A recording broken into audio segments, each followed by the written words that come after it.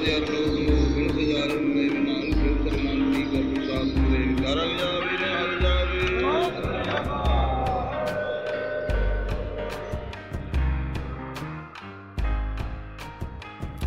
back to the Suraj Podcast.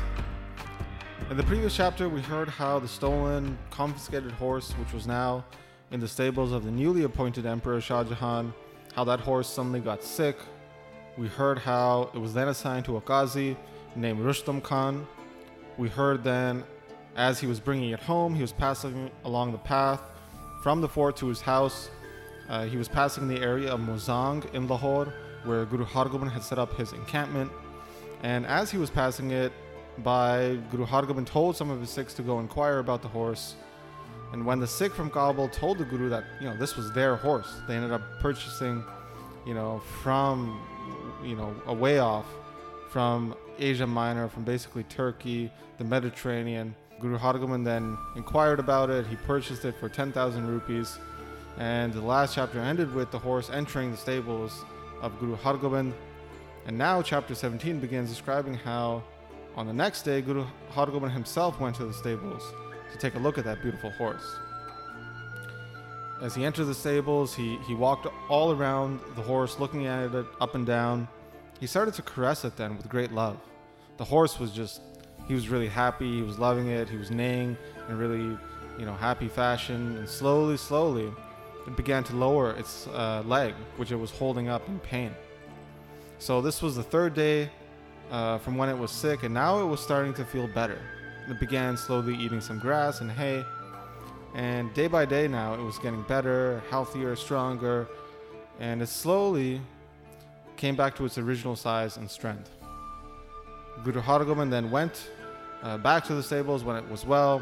He placed a gold threaded saddle on the horse, which was embedded with gems and diamonds, which sparkled so beautifully.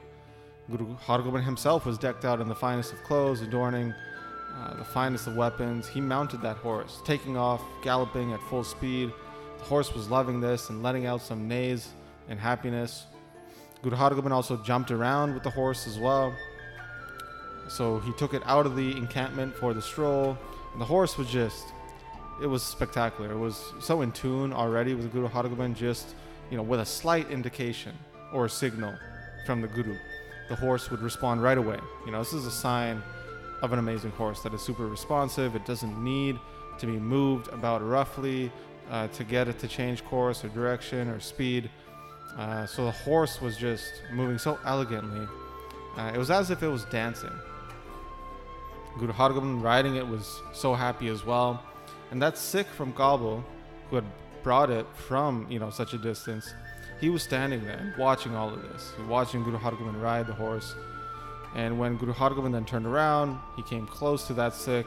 That Sikh just clasped his hands together and bowed down to the Guru's feet and said, "My desire has now fully been fulfilled. With great love, I brought this horse for this reason, to see you with my own eyes ride it and enjoy it. You've made me so happy because of this, and now I can happily go back to my home.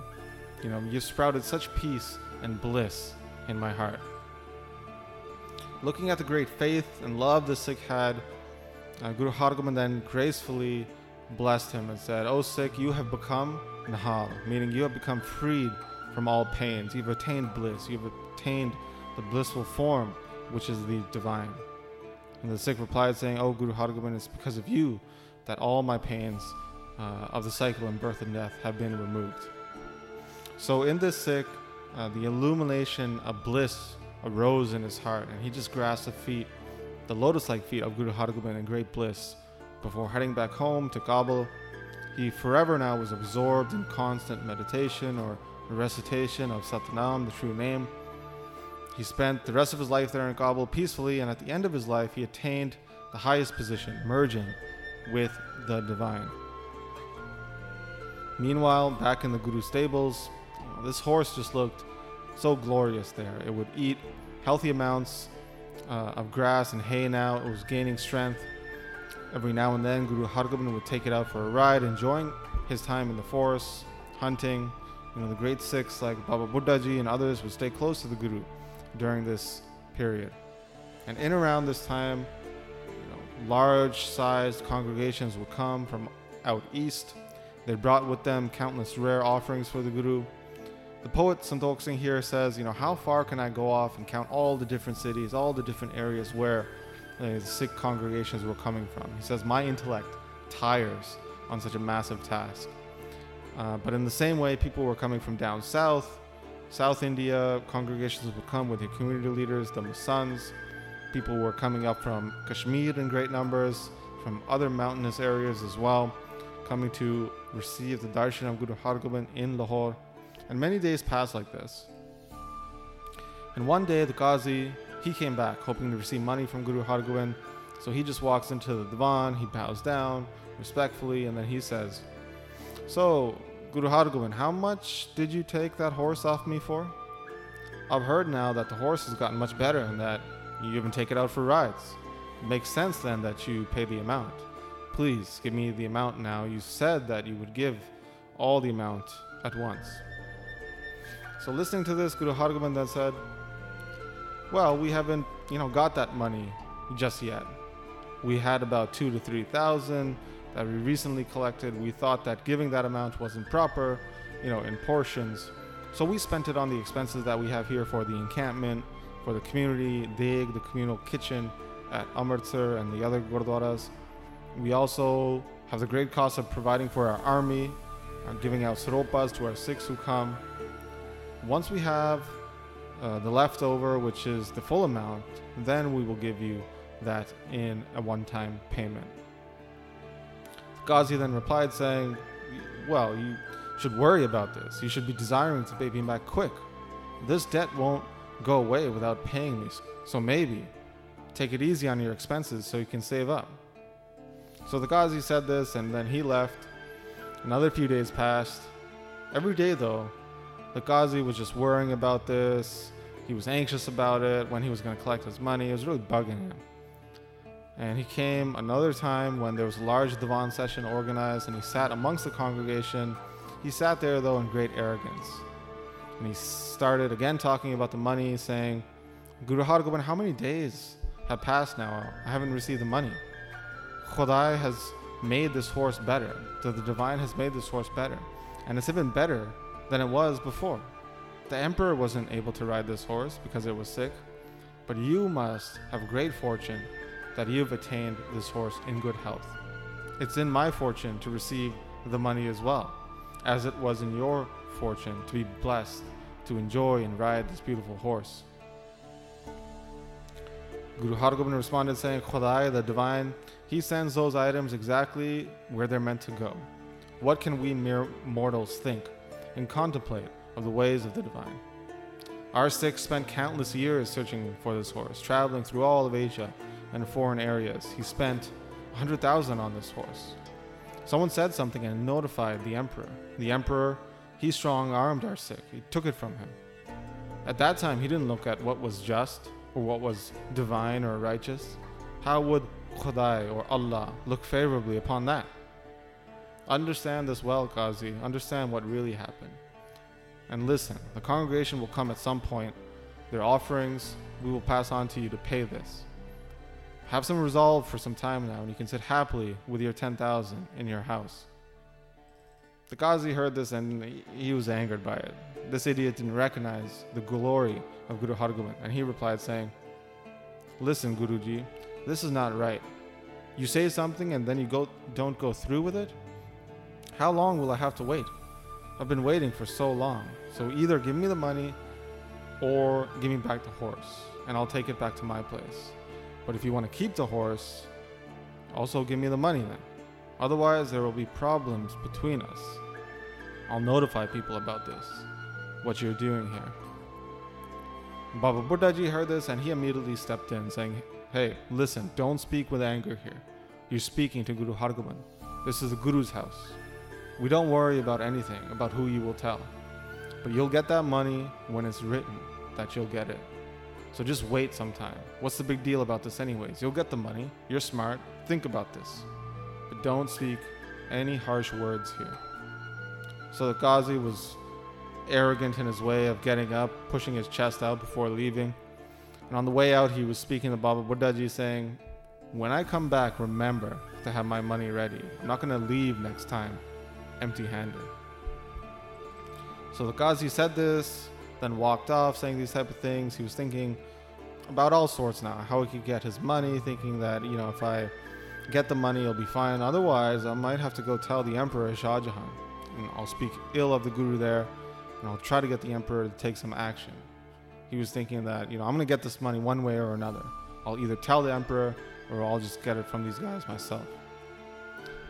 So the Qazi was thinking this. He didn't come back for some time, but he was always thinking about this money. Again, it was bugging him. It was just consuming him. And one day he came back. It was early afternoon, just after lunch, when Guru Hargobind would take a quick nap. And at that moment, Guru Hargobind was resting on his bed inside his residence. Baba Buddha Ji was sitting right outside of the Guru's door, keeping guard, sitting down. No other Sikh was around. And that's when that Qazi walked up and he said, "Hey, I want an audience with Guru Hargobind. It's been so many days, I want my money." Baba Buddha Ji replied saying, "Listen, it's not a good time where you can meet the Guru. Come a little later in the day. We'll have a Divan session in the afternoon, in the evening. But right now, the Guru is resting. No one can awake them during this time." The Qazi heard this and he was pissed off. He said, "Well, I've heard that you are the main administrator for the Guru's house anyways. You are the one who takes care of all the money and expenses. It doesn't matter if I meet the Guru or not. He's going to just tell you to get it anyways. Why don't you go get the money for me? Getting it now would be best." Baba Buddha Ji replied saying, "Who am I to make this determination? Guru Hargobind himself is the one who takes care of these matters. When the Guru gets up and comes out for the Divan, you should come to receive the Guru's darshan, his divine sight, at that time and ask him then, why are you in such a rush for this anyways? That you want to wake up the Guru? Why aren't you being smart about this? You're acting like a fool." The idiot Qazi, he heard this and he was just enraged. He started to then swear in front of Baba Buddha Ji and he said, "What are you saying to me sitting down like that? Aren't you afraid of Shah Jahan? If I even just say this story to the Emperor once, I'll come back and I'll become the Guru's son-in-law and I'll take the money like that." So this is a really harsh swear. Basically, he's saying, he's going to marry the Guru's daughter, that they'll be paying him for doing that, as in, he'll be accepting a dowry. This is basically like saying, I want to be with the Guru's daughter. A little side note here, Guru Hargobind at this point hasn't had any kids. Bibi Vito, his only daughter, has yet to be born. So the Qazi says this, discussing indirect swear, and then he says, who can fight against us? The Mughals.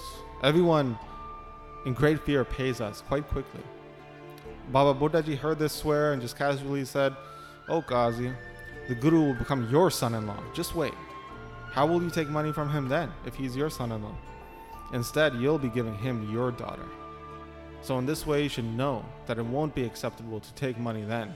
Who can erase the writings of destiny?" So Baba Buddha Ji said this and then he just remained silent. The Qazi was burning up inside and he just took off. And along the way, he was swearing at the Guru. He was thinking that I'll meet the Guru, and if he doesn't give me the money at that moment, I'm immediately going to the Emperor Shah Jahan and I'm going to tell him about this. So this is how chapter 17 concludes. In the next chapter, we're going to hear exactly what was meant by Baba Buddha Ji in regard to Guru Hargobind becoming the Qazi's son-in-law. So without giving anything else up, I'll leave it at that. But as always, we'd like to thank those who have been supporting the podcast through the Mangalacharan Patreon page.